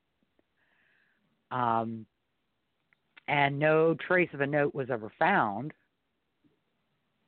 And at the time she's saying this, spoiler alert, Abby's dead in the guest room, face down on the floor. Damn. Savage. So, clue number one. So then her father goes into the sitting room, sits down, goes through the mail, reads a newspaper, and then he decides that, he's still not feeling quite right, so he's going to lay down before lunch. And Lizzie said that she helped him get settled on the couch. He took his shoes off. He put on some, not a smoking jacket. It was a sleeveless version of something like a smoking jacket that men wore in the 1890s. And as hot as it was, it's like 83 degrees by noon. Right. He should have been enjoying his shirt sleeves in his own home. But he was so prim and proper that he kept his shirt, his jacket, his coat, and everything on. He didn't remove his shoes because, in the crime scene pictures, he's wearing his shoes. He's not wearing slippers. And he's wearing his coat and tie. So he settles down on the couch. Lizzie goes into the dining room where Bridget is finishing up washing the interior windows. She tells Bridget about a sale on cloth at a department store or whatever downtown called Sargent's. I think, spoiler alert, trying to get Bridget out of the house. Right. But Bridget is feeling really unwell. So she says she's not going to go now. She's going to lay down before the noon meal, too. So she leaves, goes to the kitchen, goes up the back stairs to the third floor attic bedroom that was her room. Mm-hmm. And she gets in there just as the town clock strikes 11. In the meantime, seconds after that, after Bridget goes up the stairs, someone goes into the sitting room and stands at the head of the couch where Andrew Borden's head is and strikes him 11 times with an axe. God bless. In the head. Overkill? Face and head. Yes, very much. Abby's was overkill too. Well, true. Any one of the blows. Well, there were a couple with Abby that were glancing. There was one to her front, and then the rest were to her back. Mm-hmm. So the one to the front incapacitated her, and then the back was just overkill. And with Andrew, the same way. I think they said the second blow would have killed him. Right. And so about 10 after 11, 5 after, 8 after, Lizzie sounds the alarm, calling for Bridget, who's on the third floor, telling her to come quickly. Someone's come in and hurt father, or that her father's hurt. Mm-hmm. Bridget comes down. She's going to look at Andrew, and Lizzie's, no, go across the street, get Dr. Bowen. So she sends Bridget off to get Dr. Bowen. Dr. Bowen is making his rounds and is not at home, so Bridget comes back, and then Lizzie sends Bridget to go get her friend Alice Russell. While Bridget's getting Alice Russell, Lizzie invites the neighbor, Mrs. Adelaide Churchill, who's a widow that lives next door, into the house. And the stories Lizzie gave, again, she told the story about Abby getting a note and going out. She says she was out in the barn and heard a groan and came back in and found her father. She says she was in the barn looking for tin to fix the screen. She tells other people she was in the barn looking for iron for sinkers for a fishing trip that she was planning to go on Monday. Right. So she's giving people conflicting stories about where she was and what she was doing. When Bridget gets Alice Russell and then Dr. Bowen comes down, and I think Mrs. Churchill got someone to call police. At 11:15, police respond. Most of the police force is at a retreat in Rhode Island on this particular day, but there are a few people that are still in Fall River, and so they come and they start the investigation. And of course, again, 19th century, they let people walk through the house. They let people go look at the bodies. They let Dr. Bowen look at the bodies. They had Dr. Dolan, who was the medical examiner or coroner for Bristol County, come in, and he did an examination of the bodies. Because there were people made statements about the family believing that somebody was poisoning them or that their milk had been poisoned, he took the milk and he took the stomachs from Andrew and Abby to have them examined later on. Right. Abby and Andrew's bodies were at the house, either in the dining room or the cellar. The accounts are kind of conflicting on that. Some sources say they were in the dining room, and some sources say they were in the cellar. But they were in the house. They stayed in the house. People came in and out. Lizzie was allowed to go upstairs to her room, and she was in her room with Mrs. Churchill and Mrs. Russell. At some point prior to her going upstairs, however, the issue of where is Abby, now that they found Andrew killed, comes up again. And Bridget says something, do you think she's at Mrs. Whitehead's, which is her half-sister? If I knew where it is, I would go there. Where is it? And Lizzie says, oh, no, I think I heard her come in. Now, she had never said anything to anybody until Bridget's wanting to go look for Abby, that right. hearing Abby come in. And it's only been a few minutes, really. I mean, it's been less than an hour since she told her father Abby had a note and gone out. Right. So it's really, and how could Abby have come in? Spoiler alert, Abby's been dead up in the, guest room since 9:30 in the morning, roundabout 9:30 in the morning. So she's got a lot of conflicting statements going on. Dr. Bowen sent a telegram to Emma. Emma was in Fairhaven, Massachusetts, visiting the Brownells. She's got an ironclad alibi. She was not in Fall River. She was summoned by telegraph to come back to Fall River. Emma was not involved. Although later she may have covered for her little sister in the, keeping a promise to her mother to take care of Lizzie. But that's spoiler alert. So on Saturday, the funerals were held.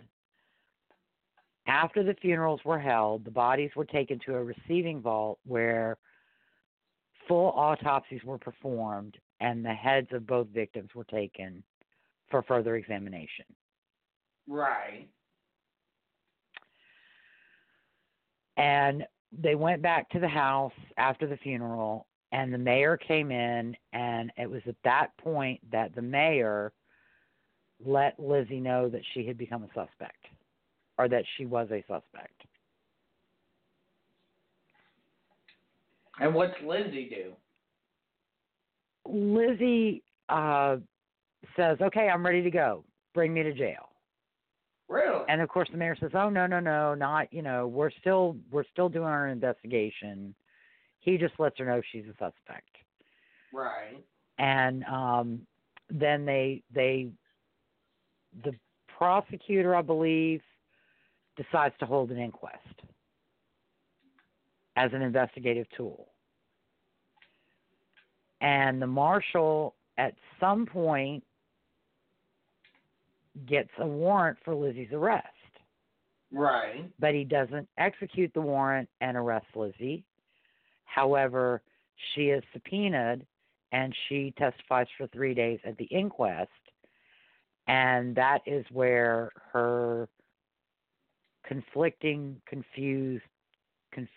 accounts of her whereabouts and movements on August 4th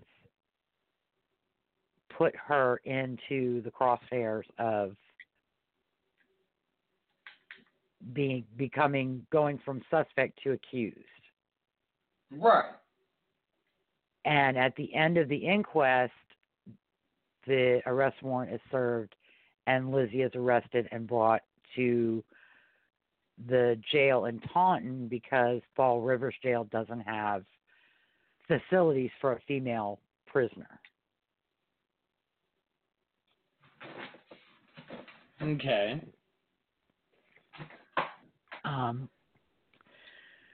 She is arraigned on August 12th. She was arrested on August 11th.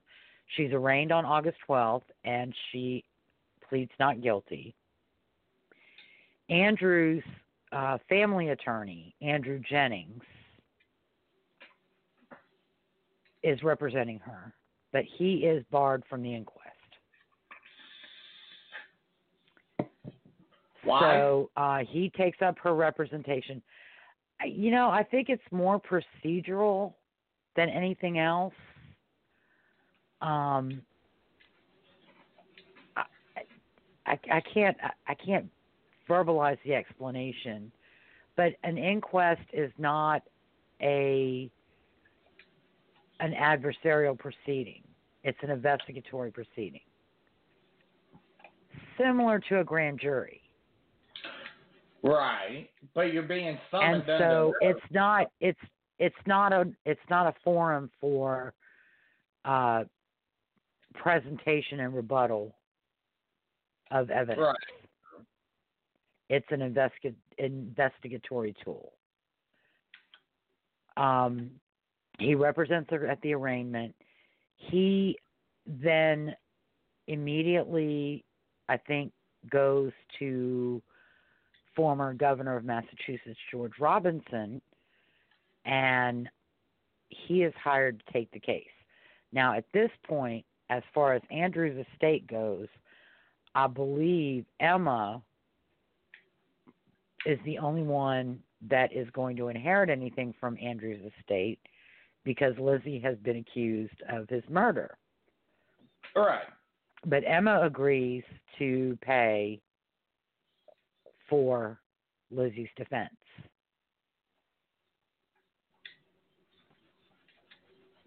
Mm-hmm. And as I understand it, I think Mr. Robinson earned about $25,000 in 1892 money, which is probably hundreds of thousands in current value. I can imagine. If $3,000 is about $78,000, 25 is probably pretty penny. Yeah. There's a preliminary hearing held, and the judge at the preliminary hearing, who also presided over the inquest, Judge Blaisdell, finds that Lizzie Borden is probably guilty and finds sufficient evidence to bind her over for trial. In December of 1892, she was indicted. And this was kind of interesting. She was indicted for the murder of Abby, the murder of Andrew, and then the murder of both Andrew and Abby. What?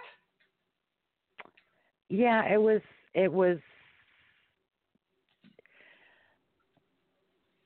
I could only find the indictment for Andrew, but I found in one of the trial transcripts the indictment, the reading of the indictment. It is really interesting. That's kind of it's kind of a CYA thing, I think. Right. That she killed Abby, she killed Andrew, she killed both Andrew and Abby. And she was facing the death penalty. Right. As punishment. So she went to trial in June of 1893. And the prosecution's case was strictly circumstantial, and a lot of it was based on Lizzie's accounts of her whereabouts and movements that didn't make sense. Nobody saw Lizzie with blood on her clothing, or her hands, or her shoes, or her hair. The interval between the murders and the time that Lizzie was the only person in the house, she could have cleaned herself up sufficiently to not attract attention. Right. That's not impossible. Some people argue it's impossible, but it's not. If she took off her outer layer of clothing and killed Abby and Andrew in her petticoat, and then put her clothing on back over the bloody petticoat, and then disposed of the bloody petticoat in the middle of the night when nobody saw, she could have done it. You know. And in fact, they found in the basement near the area where the clothes washing was done, they found a pail full of bloody rags. Dr. Bowen assured the police that Lizzie had been on her menstrual cycle, and so there was no need to further examine the rags. And police took his word for it. But that pail of bloody rags could have been petticoats cut up and disposed of. Absolutely. In plain sight. And then explained away as being part of menstruation. Of course, no man is going to want to delve any further into that topic. Thank you very much. There was also a drop of blood on a skirt that was also, was menstrual blood. And nobody questioned it further than that. So, I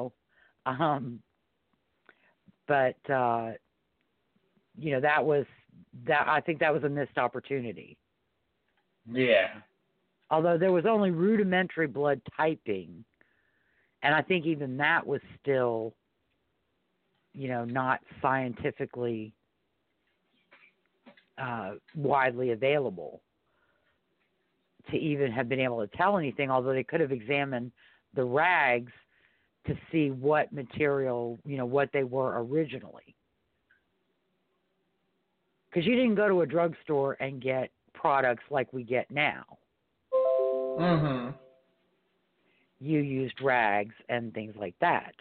So, and I won't delve any further because I know that's like probably heaving you out. A little bit. Okay. So, and then one of the most interesting things that I found about the trial is that it was before a 3-justice panel, which was the procedure in Massachusetts for a capital case. One of those judges was appointed to the bench by none other than Governor George Robinson. Okay. So in today's world, the prosecution would have sought to have Judge it was Justin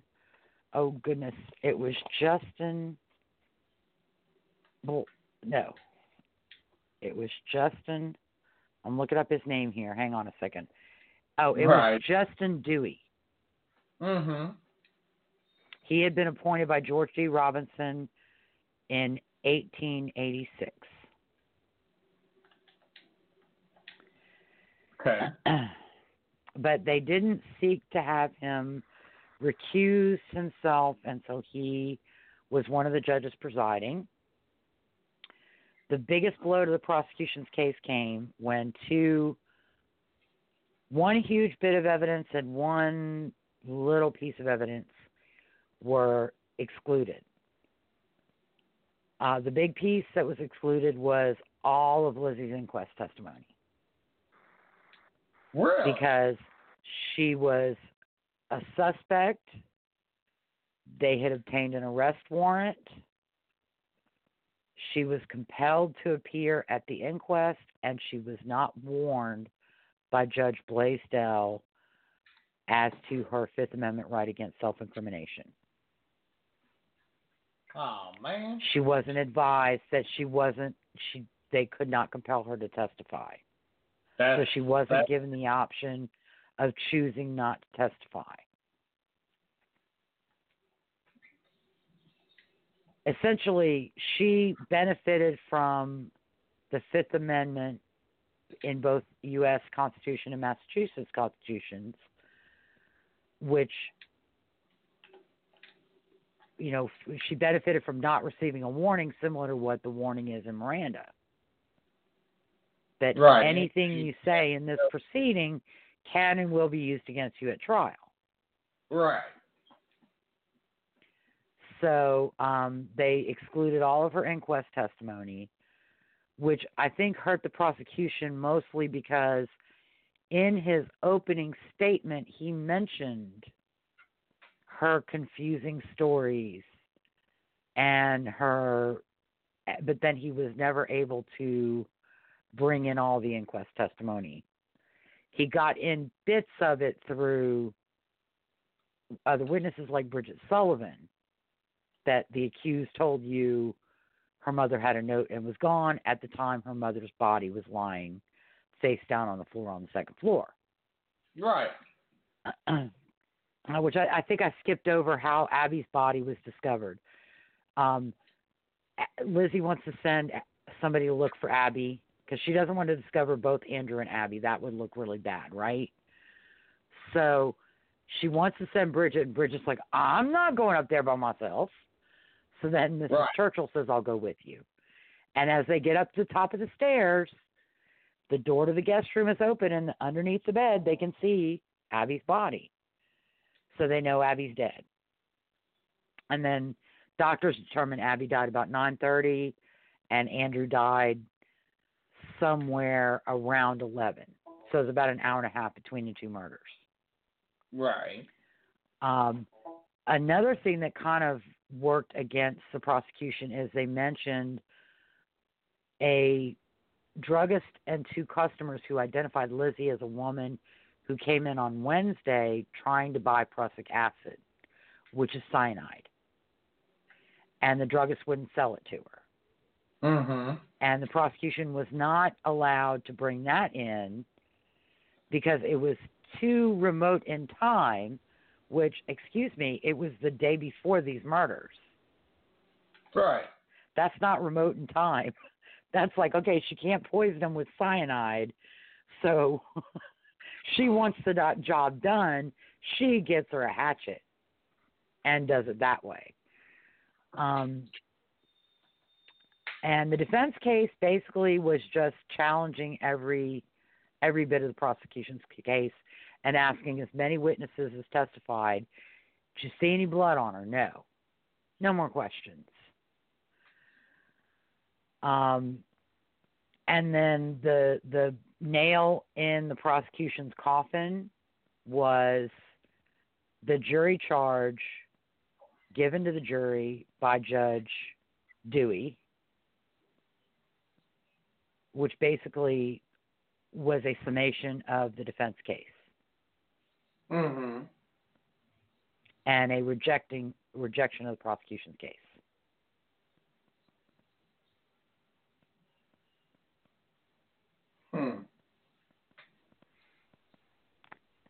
So that was the trial. The jury went out, and they actually, I think I read somewhere that they actually went in, they took the first vote, found her not guilty, but decided to wait an hour to come out with the verdict so that it would look like they'd actually, given it some consideration. Right. And she was acquitted. Lizzie and Emma lived in the 2nd Street house for a few months after Lizzie's acquittal in June. And then they bought a home on French Street on the hill, which Lizzie named Maplecroft, and moved to the hill. It was a large house, a beautiful house. They had staff, they had maids, they had chauffeurs, they had cooks, everything. They inherited equal portions of Andrew's estate, which was estimated at between $250,000 and $300,000, which in today's money was about $8 million. Jeez.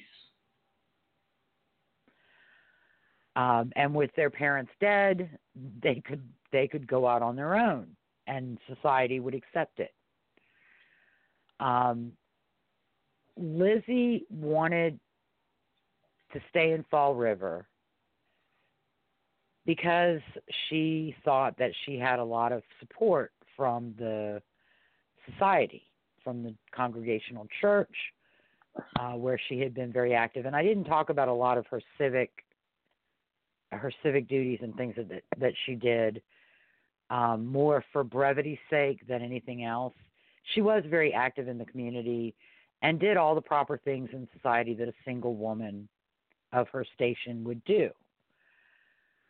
But when she was acquitted, even though they had rallied to support her after her arrest and during her trial, once she was acquitted, it didn't matter that whether she was innocent or guilty, she was essentially shunned.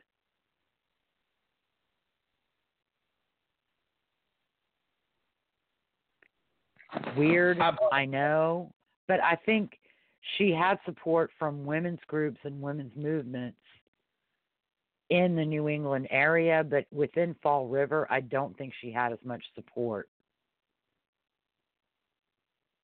as she believed. Or perhaps they just didn't think she could have done it, and so they supported her, but then once she was acquitted, the stigma that she might have done it. Mm-hmm. Because it didn't matter, whether the boy and the girl did anything. They were alone in a carriage after dark, and that was it. It didn't matter.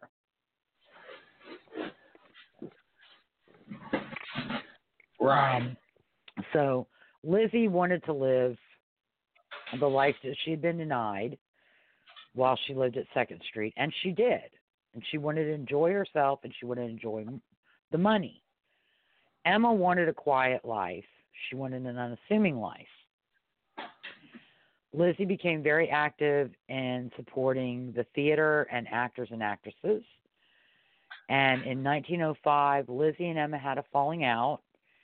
We don't know exactly what it was about, although a newspaper report and a comment from Emma suggests that it was the friendship that Lizzie had made with an actress by the name of Nance O'Neill.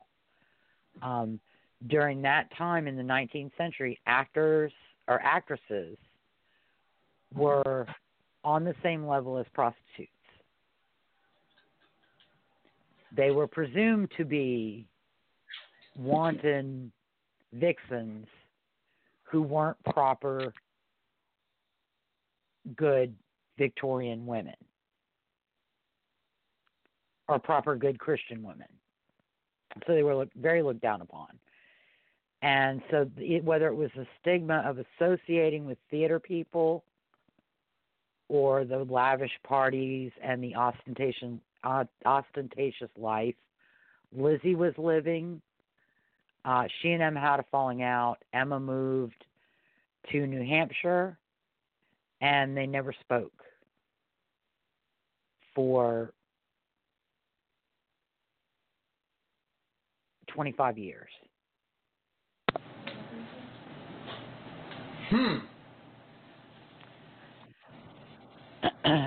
Lizzie's health started declining when she was in her mid-60s.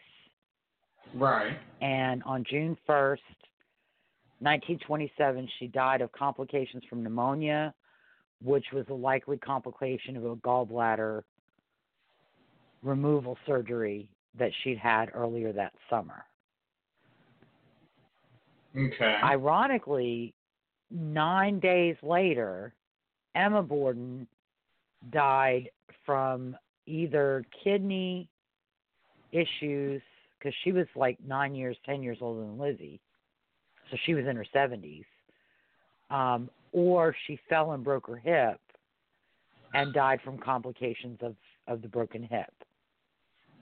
Perhaps some kidney issue that had been asymptomatic until she broke her hip, and then, that became compromised and symptomatic, and she died.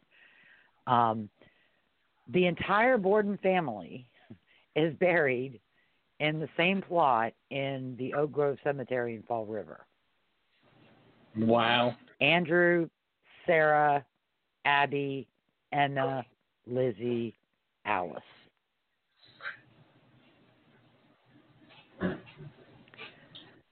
Lizzie changed her name, not officially, but unofficially, sometime after her acquittal and after moving to Maplecroft. She began calling herself Elizabeth A. Borden instead of Lizzie Andrew. She even had cards made up with Elizabeth A. Borden. Again, she was a little bit ahead of her time because, she did have a little bit of forward thinking going on. But she also was very much a product of her time because she was constrained by what was acceptable by the standards of the Gilded Age society rather than what made her happy.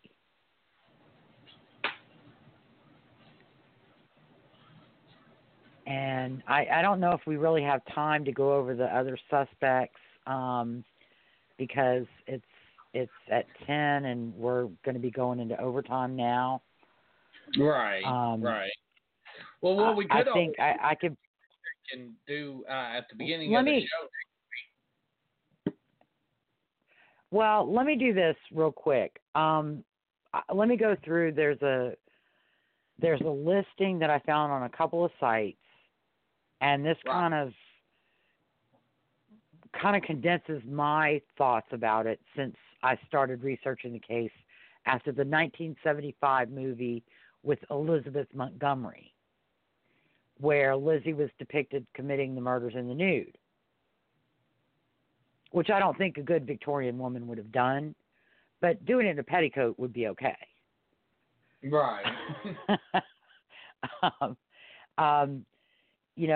If not Lizzie, who?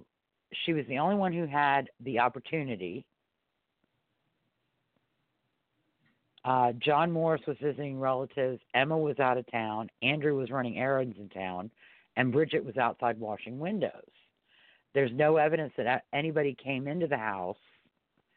And that house, it's a railroad house, so all the rooms are connected.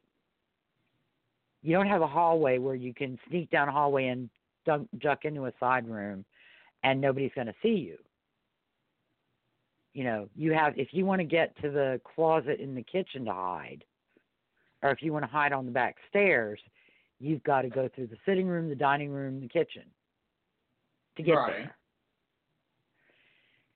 If you kill Abby on the second floor and you want to go you want to go hide somewhere, there's a teeny, teeny, tiny closet up there, or you can hide in Emma's room or Lizzie's room. Because you can't get to the back of the house. You can't get to Andrew and Abby's room in the bigger closet in the back. So, there's nowhere for an intruder to lay in wait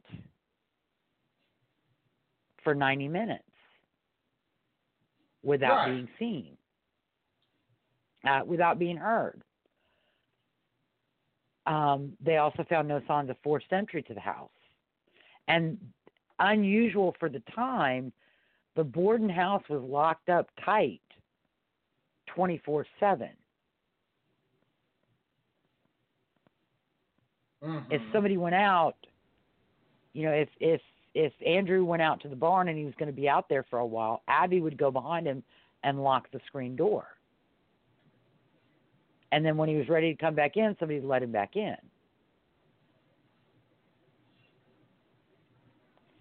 Also, Lizzie claimed to have been downstairs either in the kitchen or the dining room when Abby was murdered, but she didn't hear anything. She didn't hear the struggle or the sounds that were probably made when a person bludgeoned Abby with a hatchet. And the distinction between a hatchet and an axe, I believe, is the length of the handle and the size and shape of the blade. Right. So this was a hatchet. And I think a hatchet has a little blunt end that can be used like a hammer. Right, yeah, it does. And a sharp end. And then an axe usually has two edges. So then another reason is that when Andrew came home, Lizzie told him there was a note and Abby had gone out, which we know is untrue because we know Abby was dead in the guest room. So why would Lizzie tell him this?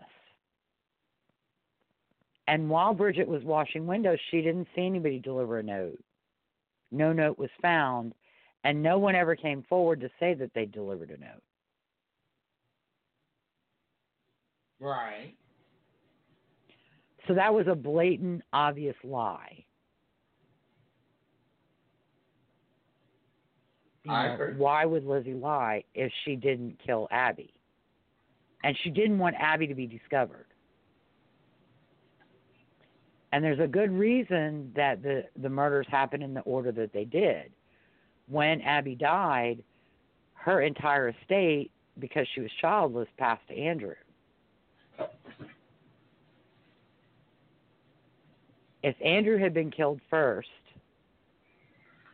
Abby would have kept her estate and would have inherited a dower portion of Andrew's estate, thereby reducing the portion that went to his daughters. Then there's when Bridget came back in after Andrew came home.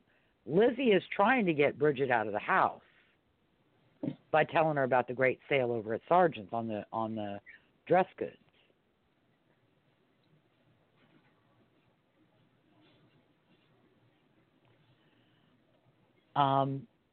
then another reason, a police officer in the afternoon, because he'd heard that Lizzie had gone up into the loft of the barn, he went up there.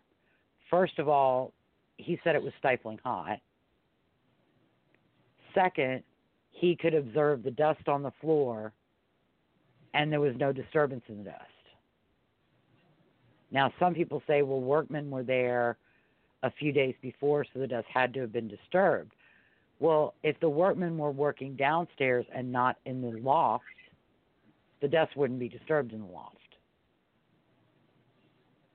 Not to mention that the streets were made of dirt. So workmen could have been in the loft 2 days before, and the dust could have reaccumulated between the time they left and the time. But on August 4th, the dust on the floor was undisturbed. And again, it was stifling, and I know second floor of a barn from personal experience in Delaware, it gets stifling hot because heat rises. Right. And if the ambient temperature outside is 83 degrees, the barn could easily be 100 degrees, especially if it's closed up and there's no circulation of air. So, and then there's the strained relationship with Abby and the strained relationship with Andrew. My personal belief has always been that Andrew, whether he meant it or not, may have threatened to cut off both Lizzie and Emma because of their demanding attitudes, because of their haughty attitudes, because of the way they treated Abby, because of the way they treated her family. He could have threatened to cut them both off and leave them with nothing. And that would have been, for Lizzie, like a declaration of war. And it doesn't matter whether he did it, whether he took any steps to do it. All it takes is a threat to do it. It's what Lizzie believes, not what actually is. That's the thing with motive. Motive is a state of mind.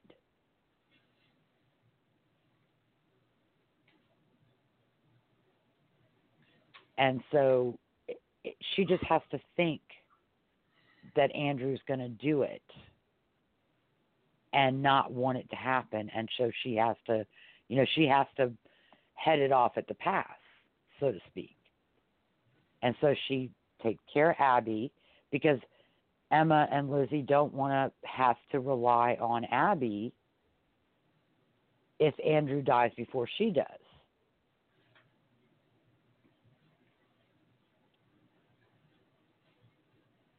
True. And I think also that Lizzie had a very close relationship with her father, but in the years since the house debacle, I don't think that they had been as close. And she may have taken it personally if he did not desire to have a close relationship with her. If he didn't talk to her, if he didn't have time for her, if he did not listen to her. Some people theorize that at some point kids had broken in the barn and Andrew went in and killed all the pigeons, which Lizzie had set up a pigeon coop and treated them as pets. And, while Lizzie was very sensitive and very caring about animals, I don't know that would have been, it could have been one brick in the wall as far as motive, but I think ultimately the final motive was a threat from Andrew during a family fight prior to Lizzie and Emma going off to Fairhaven to visit that led to the decision to go ahead and, take care of him now.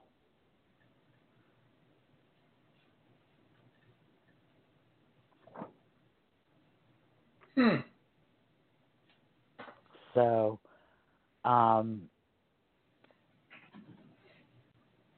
yeah, it's. I think it was ultimately, I think it was money. I think they knew their father was worth a lot, and they resented that he wasn't living up to the standards that he could afford in the long run. And there was probably a lot of resentment. And, I think it's a product of the times because they didn't talk about that. Everything that went on in the household was private. And it stayed private. And you didn't talk about it. And you didn't, if you had visitors at the house, you didn't show any signs. Because then you'd become the, fodder for gossip. True. And that was death to your reputation and your place in society. So you hid it. You hid it. You repressed it. No matter how angry you got, I think every now and it would leak out because every now and then Lizzie would say something ugly about Abby. But for the most part, it was kept behind closed doors. There are other theories about potential incest. I just don't. I've never found anything that would corroborate it. No, and I don't. Like I said, the number of blows to the skulls was intense anger, but not necessarily anger as a result of abuse. Right. Just intense anger for any number of slights and unfair practices since Lizzie's mother died.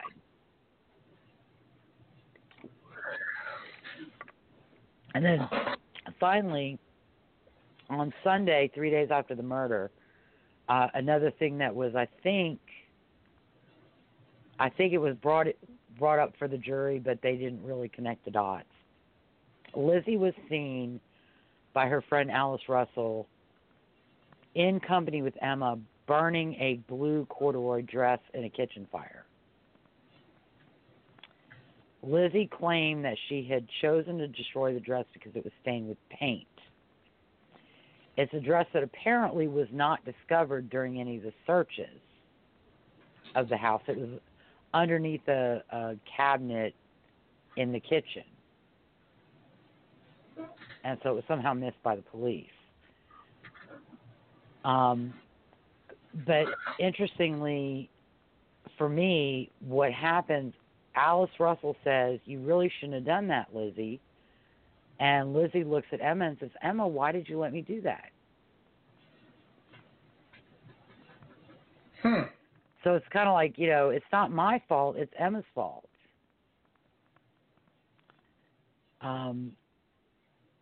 So a bit of a manipulative personality. I think another reason Lizzie was acquitted was she wore these huge flowing dresses during her trial that made her appear smaller than she was.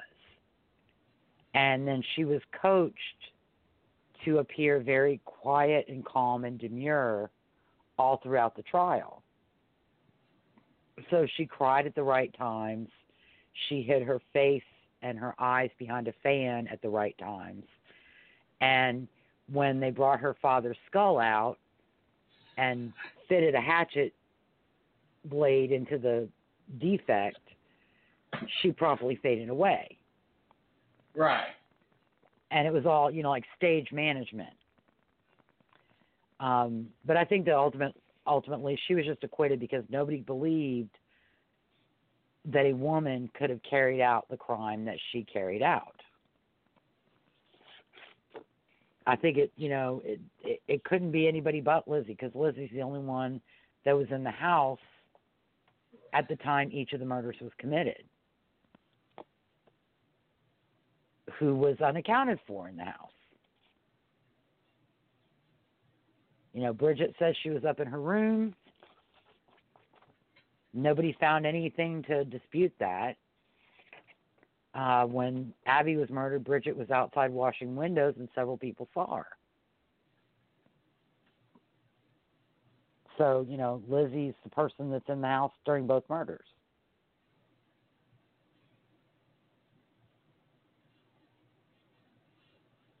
And her statements about going to the barn when her father was murdered just weren't believable.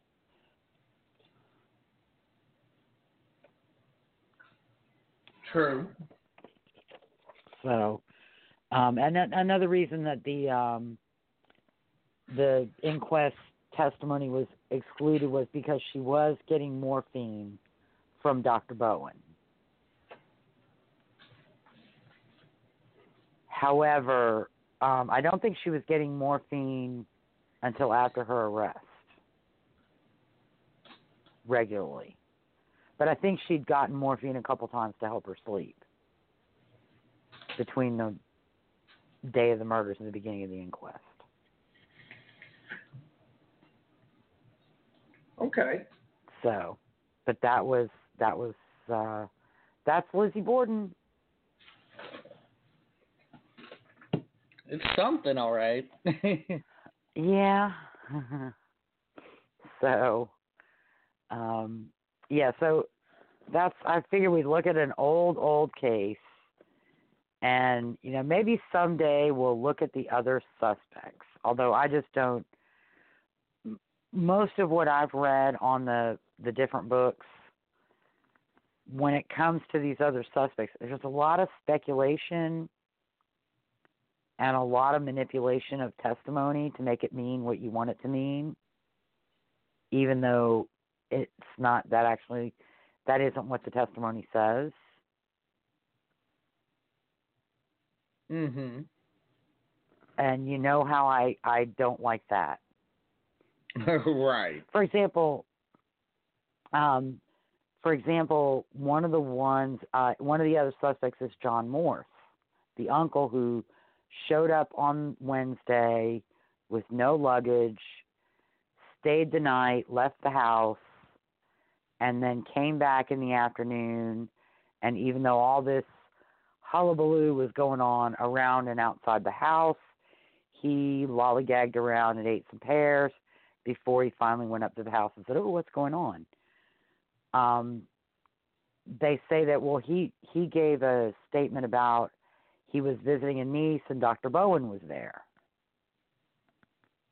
And at the time he says Dr. Bowen was there, Dr. Bowen was at the Borden house. Well, that's not what he says. He doesn't mention Dr. Bowen's name at all. He mentions he was on Weyboston Street, gives the name of the niece that he was visiting.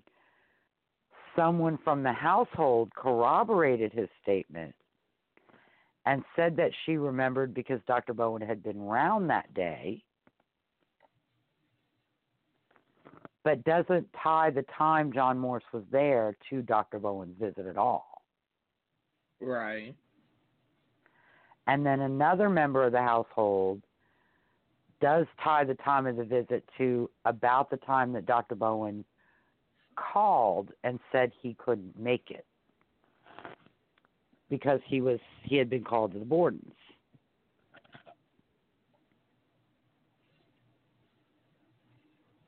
And like I said, the guy was in a horse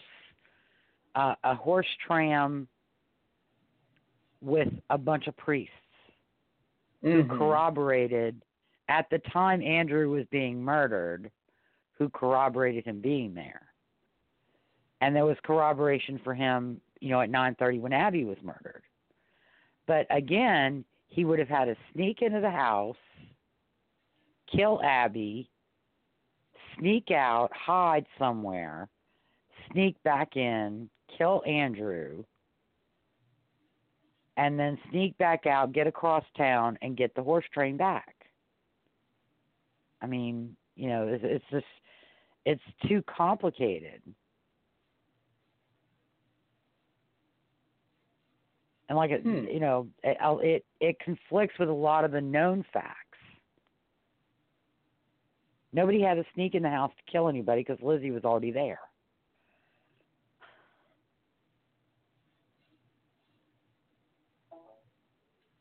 Okay. Good point. So, anyway, well, that is it. Like I said, I'll keep my stuff, and maybe we'll talk about the other suspects another time. Okay. Or I sent you the document. Mm-hmm. Why don't you look at them and look and see who you want to talk about next week? Okay. Or the week after, or whenever. Or maybe we could start on Sundays. We could start doing a supplement or a bonus to get to what we couldn't get to on Tuesday. All right, you ready to put a bow on this one? Yeah. All right. Thank you for listening to Clear and Convincing with Lisa O'Brien and Michael Carnahan. If you like our show and want to know more, you can find us on Facebook. Go to our blog at clearandconvincingpodcast.wordpress.com or follow me on Twitter at O'BrienLN. Join us on Tuesday, February 18th, 2020 at 8 o'clock p.m. Central for episode 50, State of Louisiana versus Antoinette Frank and Rogers Lacaze. On March 4th, 1995, New Orleans police officer Ronald A. Williams II, Ha Vu, and her younger brother Quang Vu were murdered during a robbery of the Kim An restaurant in New Orleans East. Chow Vu, her brother Quoc, and Phui Vu were able to hide in a cooler and escape to summon help when the perpetrators left the restaurant. The robbery and murders were an inside job carried out by NOPD officer Antoinette Frank and her 18-year-old boyfriend Rogers Lacaze. After dropping Lacaze off at an apartment complex, Frank picked up a patrol car and returned to the scene to pose as a responding officer. When Chow Vu saw Frank coming in through the back door of the restaurant, she rushed out the front door where additional responding officers were gathered. We'll talk about the evidence against Frank and Lacaze, their trials, appeals, and post-conviction claims, and the controversy surrounding the suspected murder weapon, a 9mm pistol Frank obtained from the NOPD evidence room. Until then, have a great week and stay safe. Good night.